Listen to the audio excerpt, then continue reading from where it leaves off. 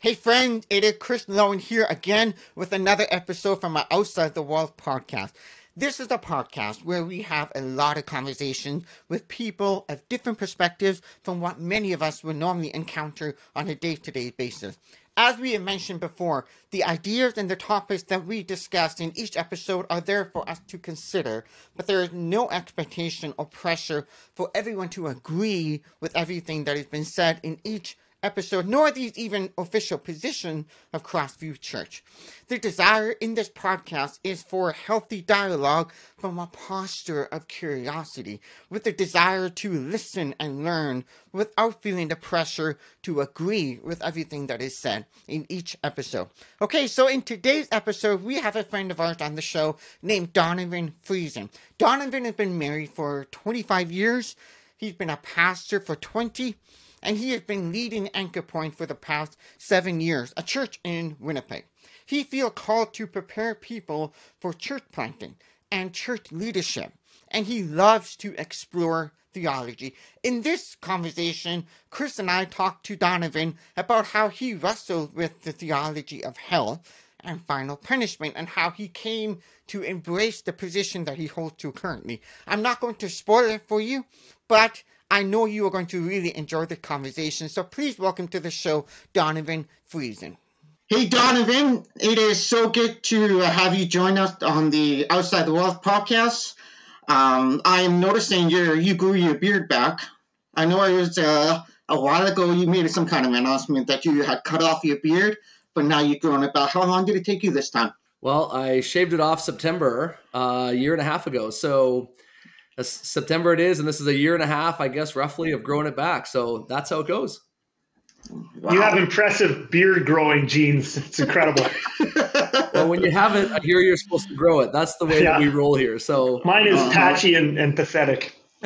Oh, my gene is pretty pathetic. So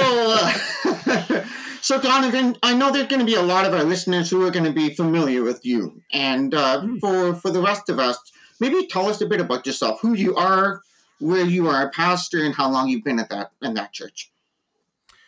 Yeah, for sure. I'd love to share that. So I grew up here in Winnipeg, and then I moved to Steinbach for 11 years, which is where I got to know Chris Dirksen.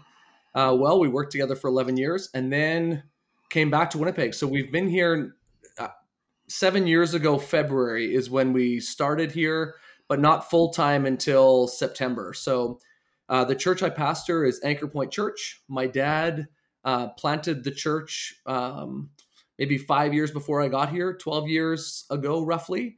And they hopped through Bible studies into a couple different schools and eventually bought the building that we're in right now. So yeah, that's sort of my jam. I've always, since I was 22, I was in university at that time, and my friend and I would go out late at night to go biking or rollerblading, and we'd go by the exact building that we're in right now.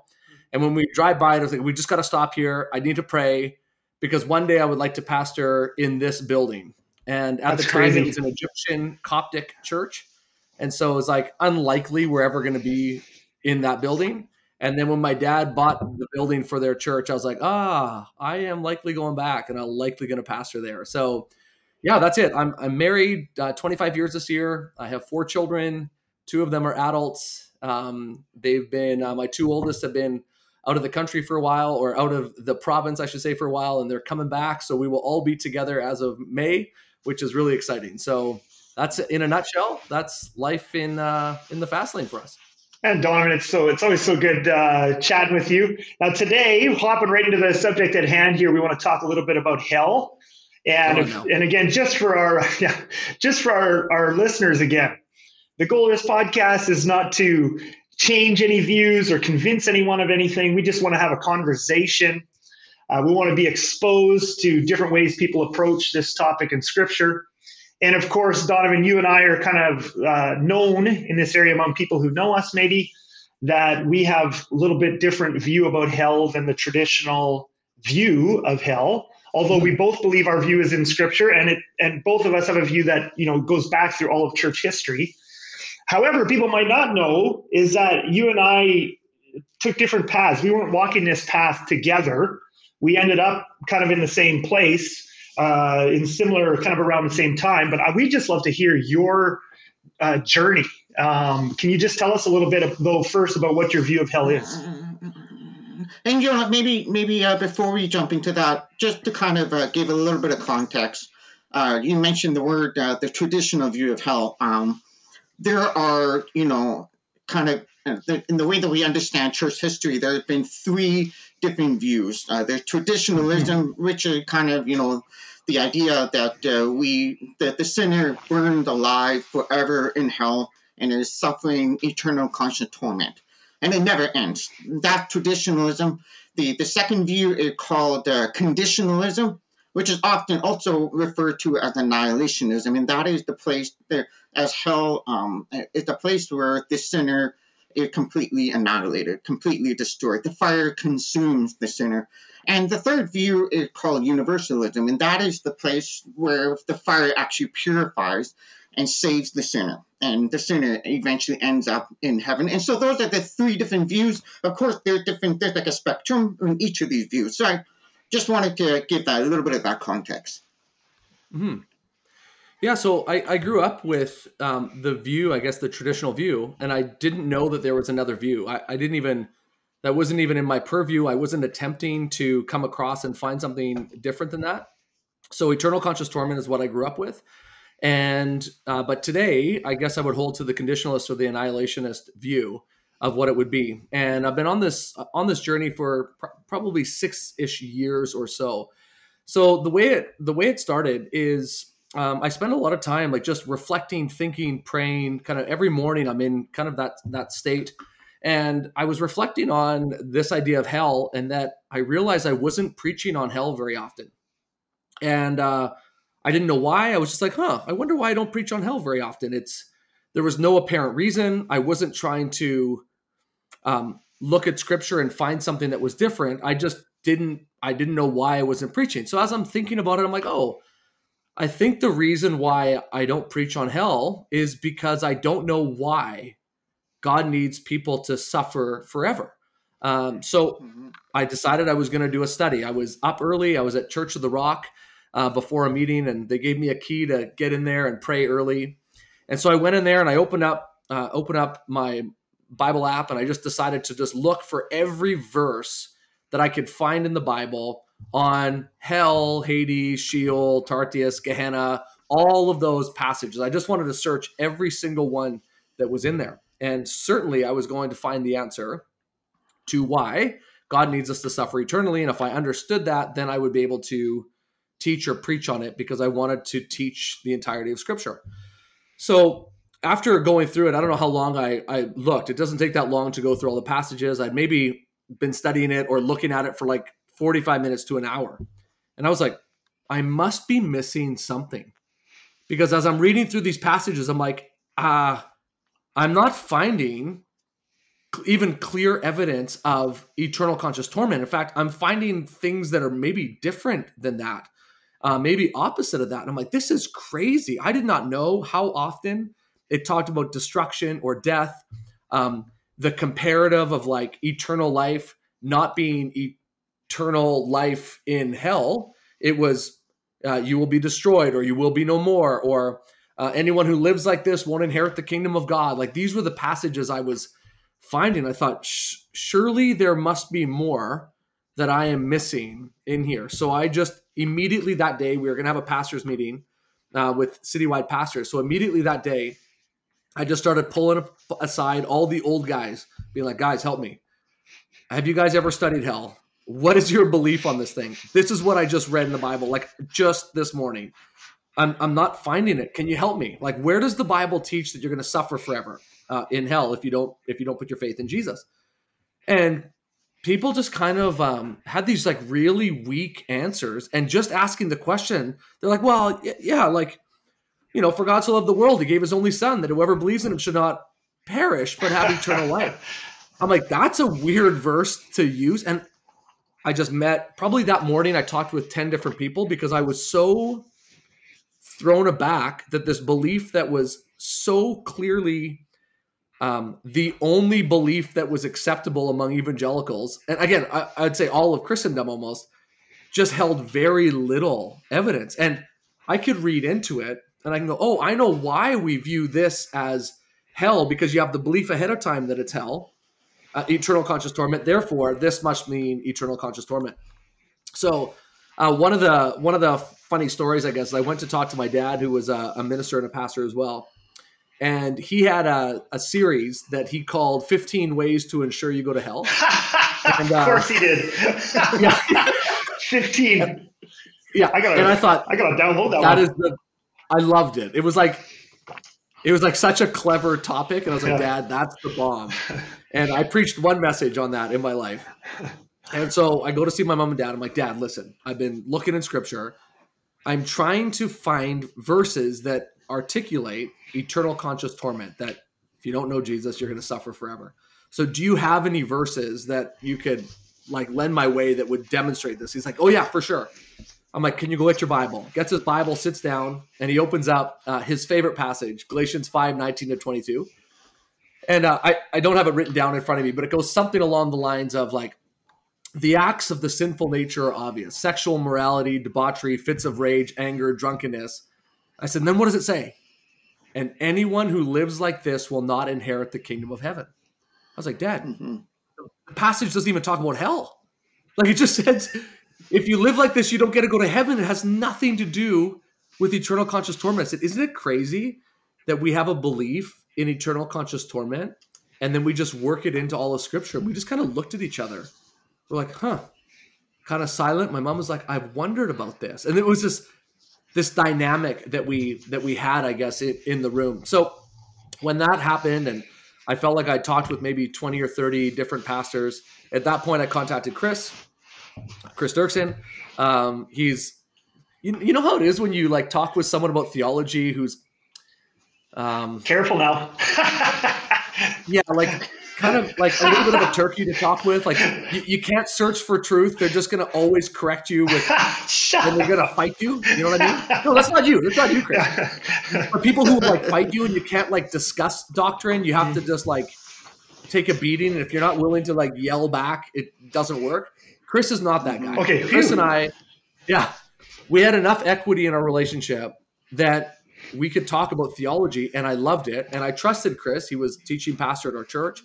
And I trusted him, and we had many a dialogue about all sorts of topics. And I would come in, I'm not intellectual like Chris, but I'd come in his office and be like, okay, don't give me too much. I just need like answers to these two things. Okay, got it. That's all I can handle. Then I have to go back and resort it through. So we met up and I said, okay, Chris, we got to talk about hell, because I don't know if I believe in this view. And again, at this point, I didn't know that there was a view called conditionalism or annihilation. I didn't know at this point.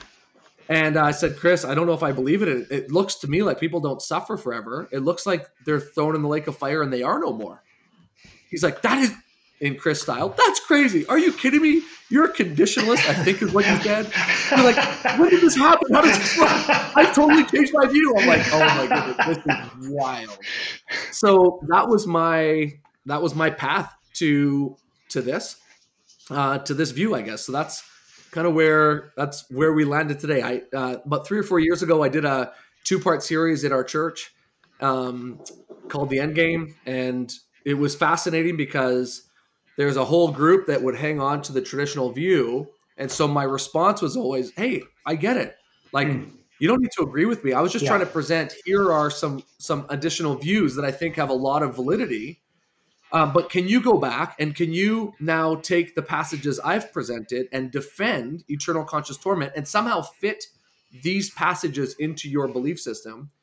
And I will do the same with your passages that you can't. And I found it so easy to put the 3 verses roughly that might have some indication of the fire and what would happen that way. So I was like, oh, I can fit it in this way. And it works really easily. Can you fit these ones in? And in the end, it usually came down to, well, this is what we've believed our whole life. So, and this is what all the people of faith have believed. And that got me reading to find out it actually isn't. This has been a belief in the church for a very long time. And so I guess that's sort of it. And the young people, well, no, other people too, but a lot of people were like, I had no idea. Thank you for presenting. And it like ignited what my hope was, which was we could discern, search, look for truth together. Mm-hmm. We could study the scripture and not be closed off to something. We could like explore it together. Yeah. And again, just repeating to everyone, it's great. I just love hearing your story on this, Donovan, and just repeating to people or reminding people again, it's not about you having to change your view, but even as you listen to this, to hear how historically this has been a view that the church has had. It's always been around, and it's based on scripture as well. And Donovan, what I'm so fascinated in your story is because just the way our brains work is so different. How you can come to this, you go to Church of the Rock and you pray and read a bunch of scriptures. And meanwhile, I've been slogging through like book after book after book for like 2 years. But I love it. And then you just prayed and you're just praying. And somehow we ended up in this similar place. I think that's really cool. But what are some of the biggest objections? That's what I'm curious, because I know the ones that I've run into with people. What are the kind of the most common, biggest objections you've run into when you share this view of hell with people? Yeah, probably like some of the ones that would be in there is like everyone has believed this for a long time and it's the only view that we've believed and the other ones have drifted away. Therefore, this must be true. So that's one. The idea of like it's unfair. The number of times that Hitler has come into conversations about hell, it's like, and so I have really strong beliefs in this area. So every conversation either weakens the argument or strengthens it for me. So it's like, it's unfair. Like, so Hitler is not going to suffer forever. Like he's just going to like be thrown in the lake of fire and he is no more. I said, oh, you don't know the love of Christ. You don't know that we're all sinners and we need him and we're deserving of death. And you think that his is deserving more and you're better than. I said, you don't know the love of Christ. The love of Christ doesn't have conditions. It's not like if you were sort of not bad, you're good. Like, it's not like that. And I said, even so, if God is a just judge and Hitler is responsible for killing 1 million people, just roughly, and if every life is worth 100 years, justice could be set up as like 100 million years of suffering, trillions of years of suffering. Yeah. And you haven't even got started then. Yeah. Like when is it like enough? Like when does the justice run out? Or is this justice no longer? And then as I began to look, I'm realizing, like no one has answers. It's like God's ways are higher than our ways, or God is eternal and we sin against an eternal God. Therefore, we must suffer eternally. But scripture doesn't teach that. That's just ways that we're attempting to give answers to questions that people have that I think aren't that great. I know I talked with someone, I won't mention the name right now. And as we were discussing this, like, well, why would I be a Christian? Like, why would I even follow God if there's no hell? And I was like, oh, wait, you follow God because you don't want to burn in hell. That is not what following Jesus is about. Yeah. Like, following Jesus is opposite. It's like, come to him to have life and have it abundantly. It's like, abide in the Spirit, walk with him on earth as it is in heaven. Like, these are the things to my favorite verse. Well, on that painting right there, there's a scripture that's written around the circle. It says, John 17:3, this is eternal life, that they would know you, the only true God, and Jesus Christ whom you've sent.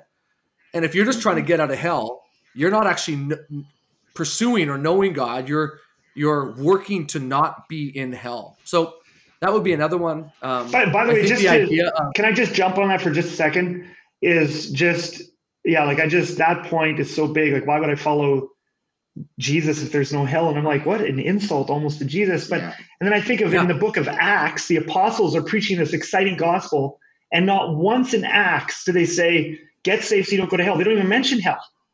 It's just not at all. Get saved because of how amazing it is. And that to me is interesting. Just to affirm your point, I thought that was good. And also I very much agree there, because I've had conversations with people where I've asked the question, if hell did not exist, would you still follow Jesus? And very few people would say yes. Huh. And to me, I think that's just very, very sad.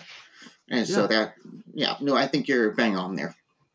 Yeah, it's kind of an abomination of like walking with God. Like, Yeah. It's like we don't really know him. It's sort of like it gives, in my perspective, it gives credence to Satan more than it does to God. It's like, and we've labeled it as like the fear of God is being afraid of suffering forever in hell. Yeah. Meanwhile, that's not biblical on what the fear of the Lord is.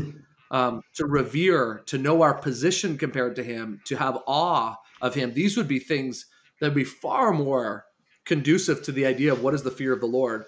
But we've made it fear of pain, suffering, death, burning is the fear of God. No, it's not the fear of God.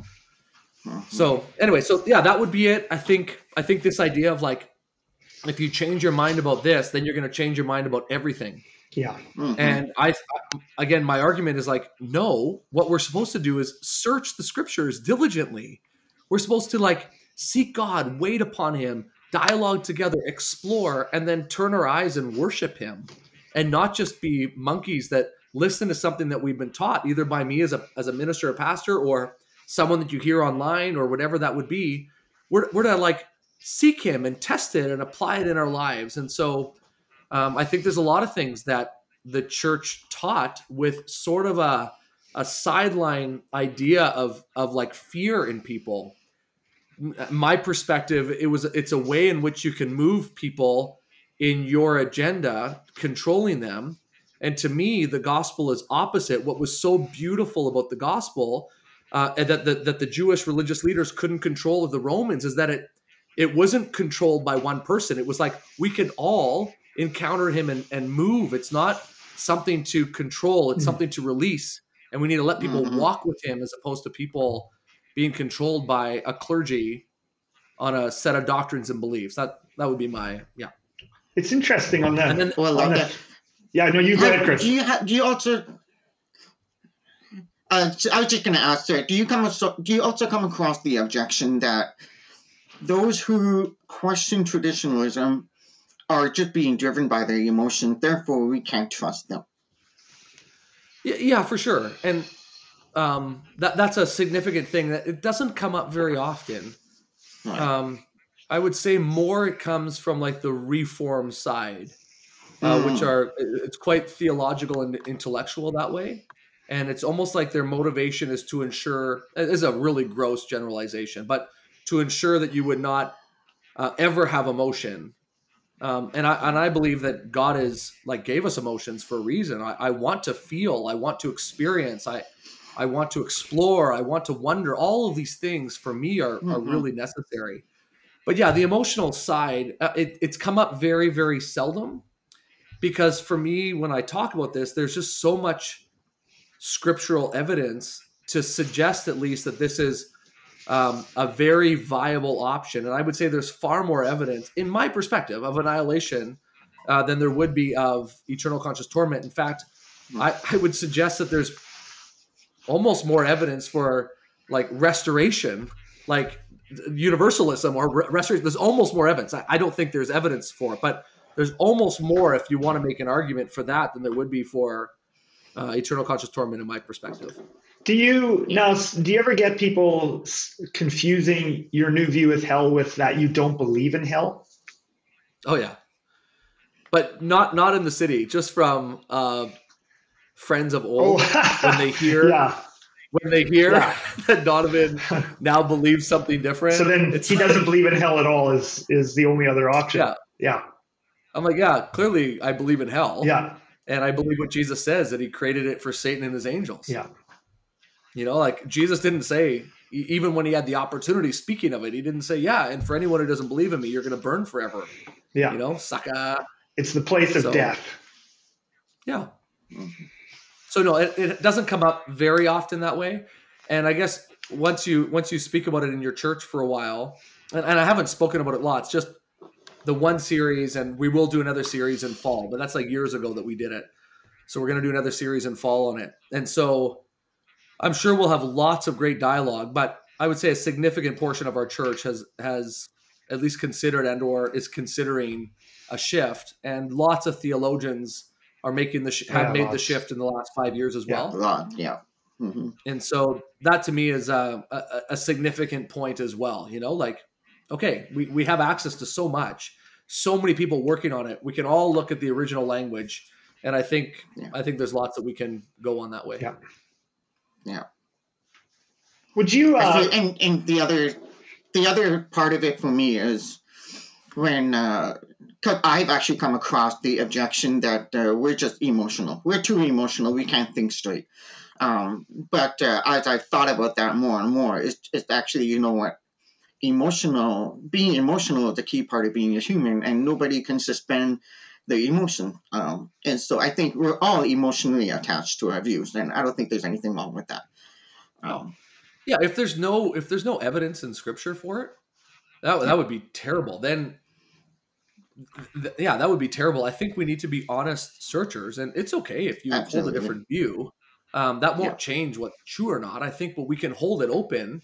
We say, okay, God, like, help us to discover it, but maybe instead of it being like something that we become dogmatic about, something that we explore, and as we discover things together, let's worship God. Like, let's adore Him and be filled with wonder about how glorious He is. And I think it's just amazing.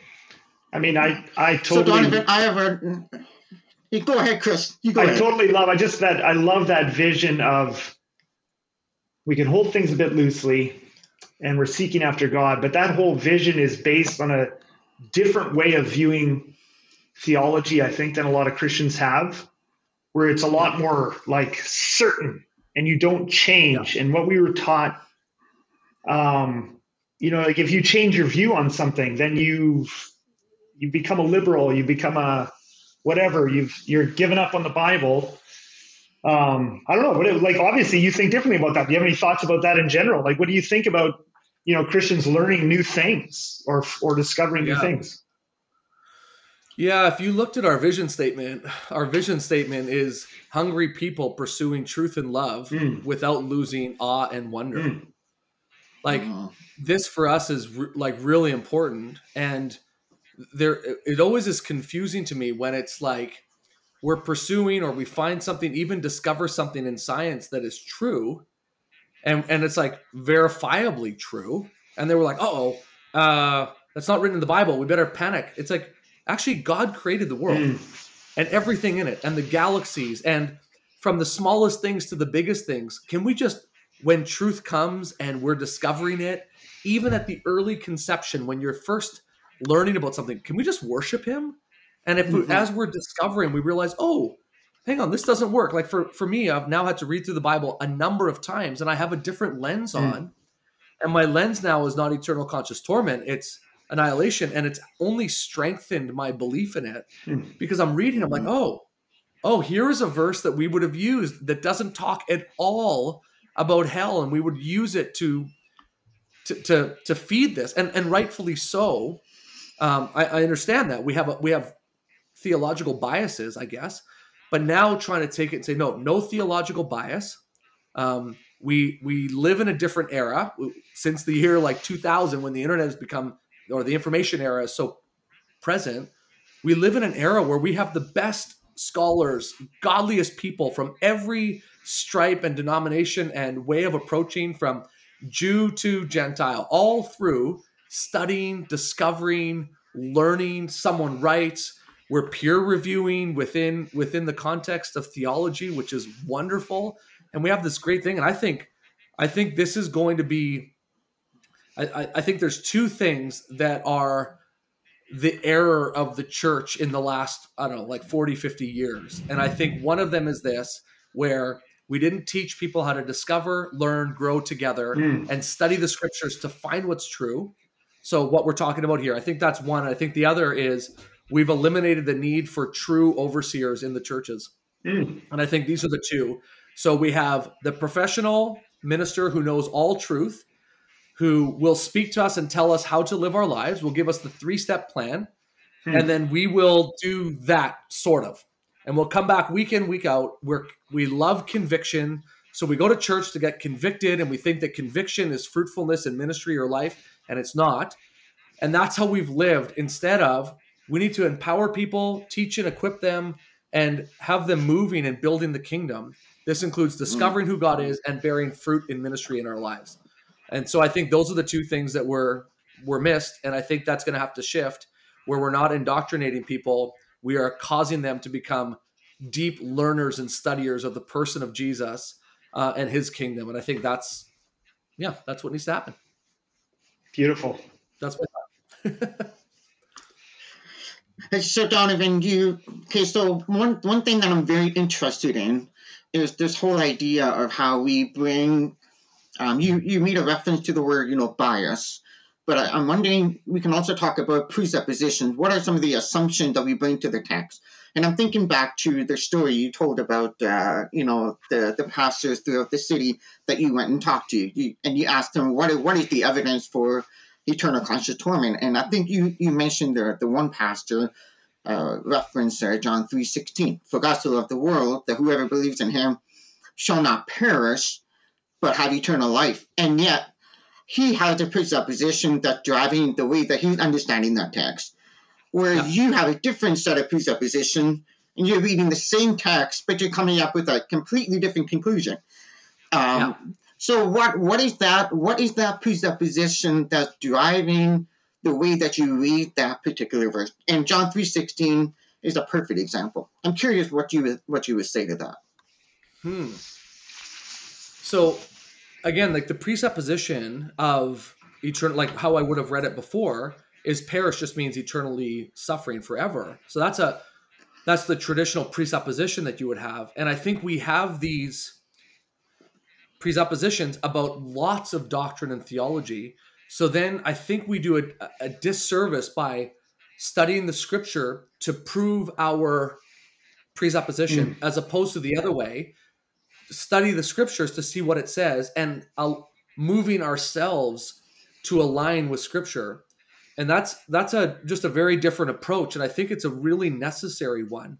And I think one of the things that is going to change this, in my perspective, is I think we need pastors from many walks of life, many different denominations coming together. This was like opposite of what we did in my training. It was like, nope, we keep to our people. Don't listen to these ones. Don't look at these ones. Don't read these ones. Sort of assuming that we're the only ones that truly are studying the scripture. Yeah. And yet there's these other people that are like really studying, and they're not, most people are not trying to be like deceivers or liars or take people down a wrong path. They want to speak what's true. Yeah. And so I think we need to gather far more often to study and look at and test the theologies that we have. Wow. I've gathered a group of pastors. There's 8 of us who meet on Friday mornings, every Friday. And we talk through all of these things. And there's only 2 of us that are born in Canada, and the rest are from all other parts of the world. And we have very different views on how we look at these things. But over years, our lives are connecting, our theologies we're becoming really in love with each other, that we can discuss and we can discern. And what do you think about this? And how does this work? And we're not defending anymore. I think an example apart from hell that I was thinking about earlier today is like this. It's like, I can't remember how the passage quite goes, but it's like something about the foundation of the church is built upon the apostles and the prophets, something along that line.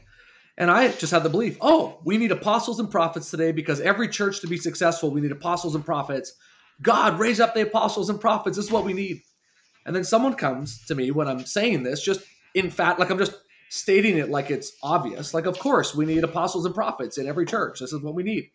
He's like, have you ever considered that maybe the foundation of the apostles and prophets is like the prophets of the Old Testament and the apostles of Jesus, and that the church is being built upon like the work that they did before you? I was like, nope, I have never thought about that one time ever in my life. I'm like, that's a newsflash. And then as I read it, I'm like, pretty sure that's it. Actually, like, pretty sure I got this passage wrong to promote or prove something. I don't even know what. So I think to keep our hands open so we don't come into scripture with this, and we come in like open to discover, to wonder, to be in awe of, to glorify God, to desire to know him, to have the word be like honey that would like satisfy our soul. That's what I see. I don't know if that answers your question. That is such a good answer.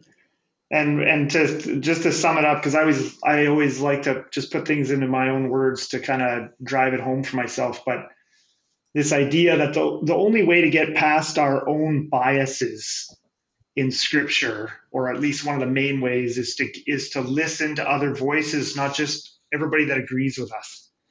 And that has been so important even for me over the course of my Christian life. Is I make it a practice now to actually read. I regularly read people I disagree with, at least on the outset. It's like, this person has a totally different opinion than me. But like you said, I don't assume they're evil or stupid anymore.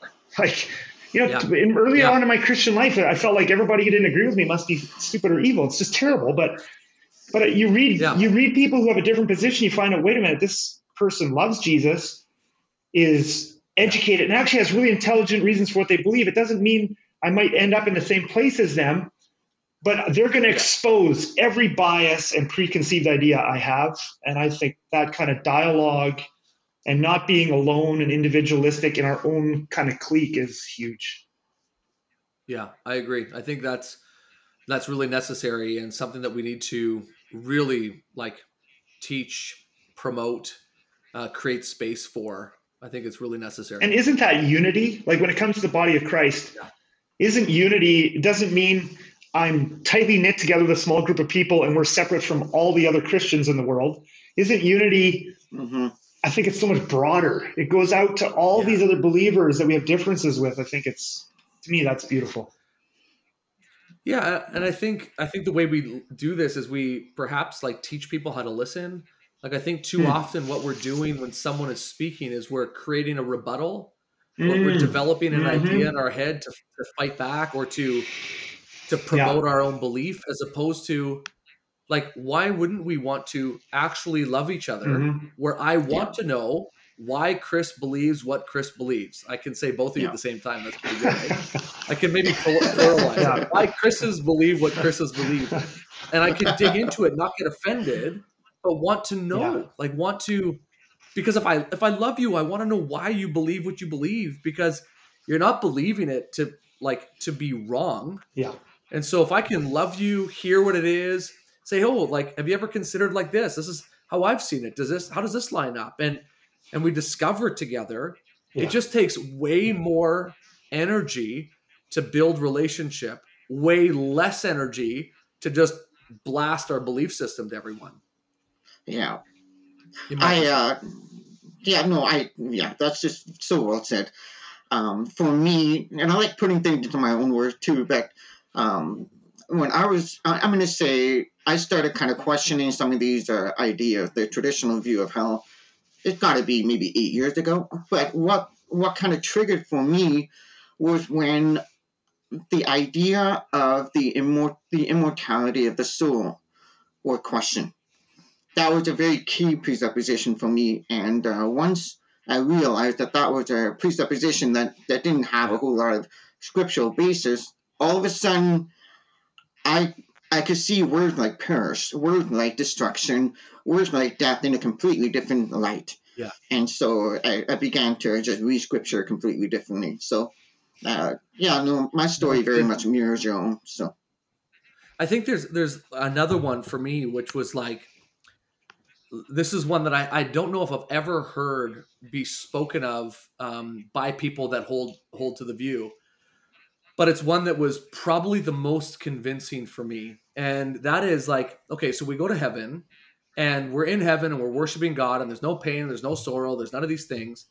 And we know that many of our loved ones are suffering forever in hell. And somehow we're going to rejoice and celebrate and be just pumped. Well, if we want to know what pure, full-on, pure, unadulterated, unconditional love looks like, look at the Father, look at Jesus, and how they dealt with their creation that's in sin. They chose to send Jesus to earth to die, which is stunning. Yeah. And it's if I knew that one of my children was suffering for all of eternity, what would be my posture? I would go to the throne of God. I would get on my face and say, please, let me go in their place.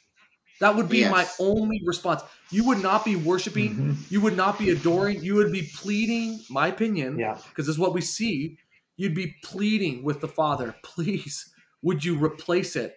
And you would have all the Christians asking God to go to hell to redeem those that are in hell, because that would be the only appropriate response of love that I can imagine if I think about what is pure, unadulterated love. And for me, that was the clincher on the belief. I was like, yeah, I'm in. And I see all the other pieces, and I'm like, yeah, broad is the road that leads to destruction, narrow is the road that leads to eternal life, and few find it.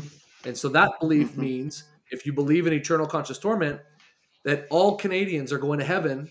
Anyone who said a little prayer somewhere is going to heaven, because nice people couldn't go to hell forever.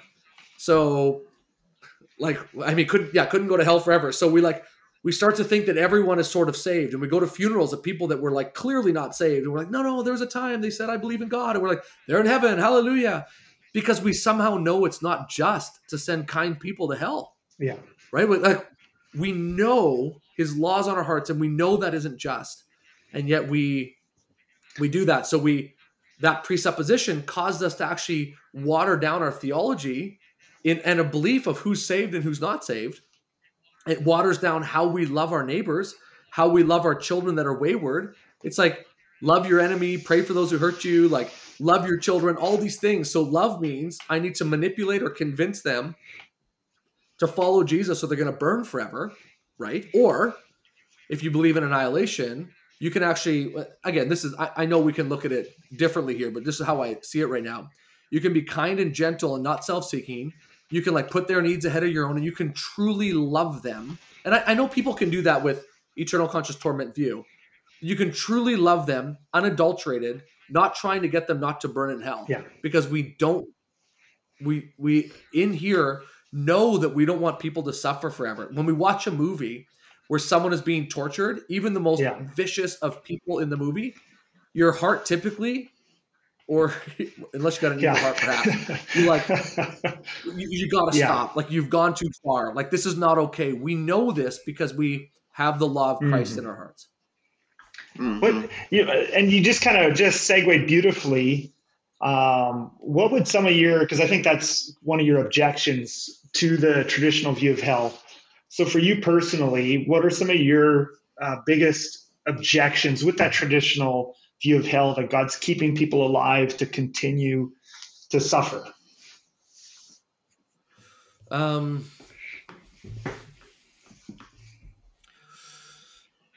guess the character of God is one of my big objections. I see the character of God on trial when I think about eternal conscious torment. And I am okay with God choosing how He's going to do it. I'm okay if He wants to have eternal conscious torment, and in His goodness He knows that's the right way. That's so okay. I wasn't trying to get out of that. But to think that when we die, my belief is that the spirit, the part that He gives us to live, goes back to heaven. Our soul is what will be judged, and our body goes to the grave. I won't get too far theologically. And we can open up a whole other can of worms there. And so in order to live in heaven, we need to be given a resurrected body, and He needs to give His spirit again for us to live there, my belief. And so now with eternal conscious torment, so He has to now give you a resurrected body for your soul and a spirit to cause you to live, which is Him. And then, we're separated from Him, but you're supposed to now go suffer with this new body that He gives you, so that He gives you a body so you can suffer more. That to me is, so Him being a fair judge, that is one that is a struggle for me that way. Evidence would be another objection that I have. I mentioned it earlier, but it's easy for me to take all the passages that I've ever been given and fit it into an annihilation view very easily. But it's very challenging to take the annihilation scriptures and put it into the eternal conscious torment. In my perspective, it is that way. So that would be one for me. One of them, the objections I have is the answers that we've given people who don't yet follow God. As someone who loves to share the gospel, it's like the big objection to following God is, how could a loving God send people to eternal conscious torment? Our answer is, you don't know God. God's ways are higher than our ways. So it doesn't matter what you believe, you're going to burn in hell unless you know Jesus. It's like, oh, sweet. Meanwhile, when I share with people that don't know Jesus about this, they're like, yeah, well, how could a loving God send people to hell? I'm like, well, actually, he doesn't. People live and they die. In the end, they're going to be judged, but they're going to be thrown in the lake of fire if they don't know Jesus, and they are no more. Like, it's just, but if you know him, he invites you to come to his cottage. Like, he wants all of his friends and family to come with him and spend eternity with him at the most ridiculous cottage that he has called heaven. And so you're invited to come. So I see it more kind of natural. Like there's a supernatural part to it, but natural, like we live, we die, there's a judgment. But those who know him, the few, the road that's narrow that few find, those who know him, we get to spend eternity with him in his cottage. And it is a life-giving message, even to those who are like, have fear, even to those that are following God just because of the hell doctrine. I'm finding people just come alive. Yeah. Now, that's my perspective. And I know that many people who hold to eternal conscious torment don't just want to come to my church or where we gather easily. Now, lots of our congregation, they might be listening to this, and half of them don't know where I stand on this topic because we haven't talked about it since the explosion of post-COVID. So that would be, I guess, an objection to it. Yeah, I'm just looking here. I wrote a couple of notes down here. And then again, parents whose kids are not following God or neighbors who don't. I was just saying that before. How we respond, and can we love actually? And if we are going to suffer forever, then we'd all better go door to door and manipulate, beg, plead for everyone to know him. And I don't see Jesus doing that. I see him do the opposite. He's like, you can walk away. Oh, you can too. Like, if you don't believe, it's okay. Like, you can walk away. That's disciples. You want to walk away? It's okay. It's not forcing or manipulating. It's an invitation. He's gentle, and he's inviting us to have the gift of eternal life as opposed to the gift of not eternal life or death. Yeah. And so we give our life to him, and now we have eternal life. We are now immortal. We live on the earth, and we don't suffer the second death. How crazy awesome is that? So those are sort of my objections to it. I love that.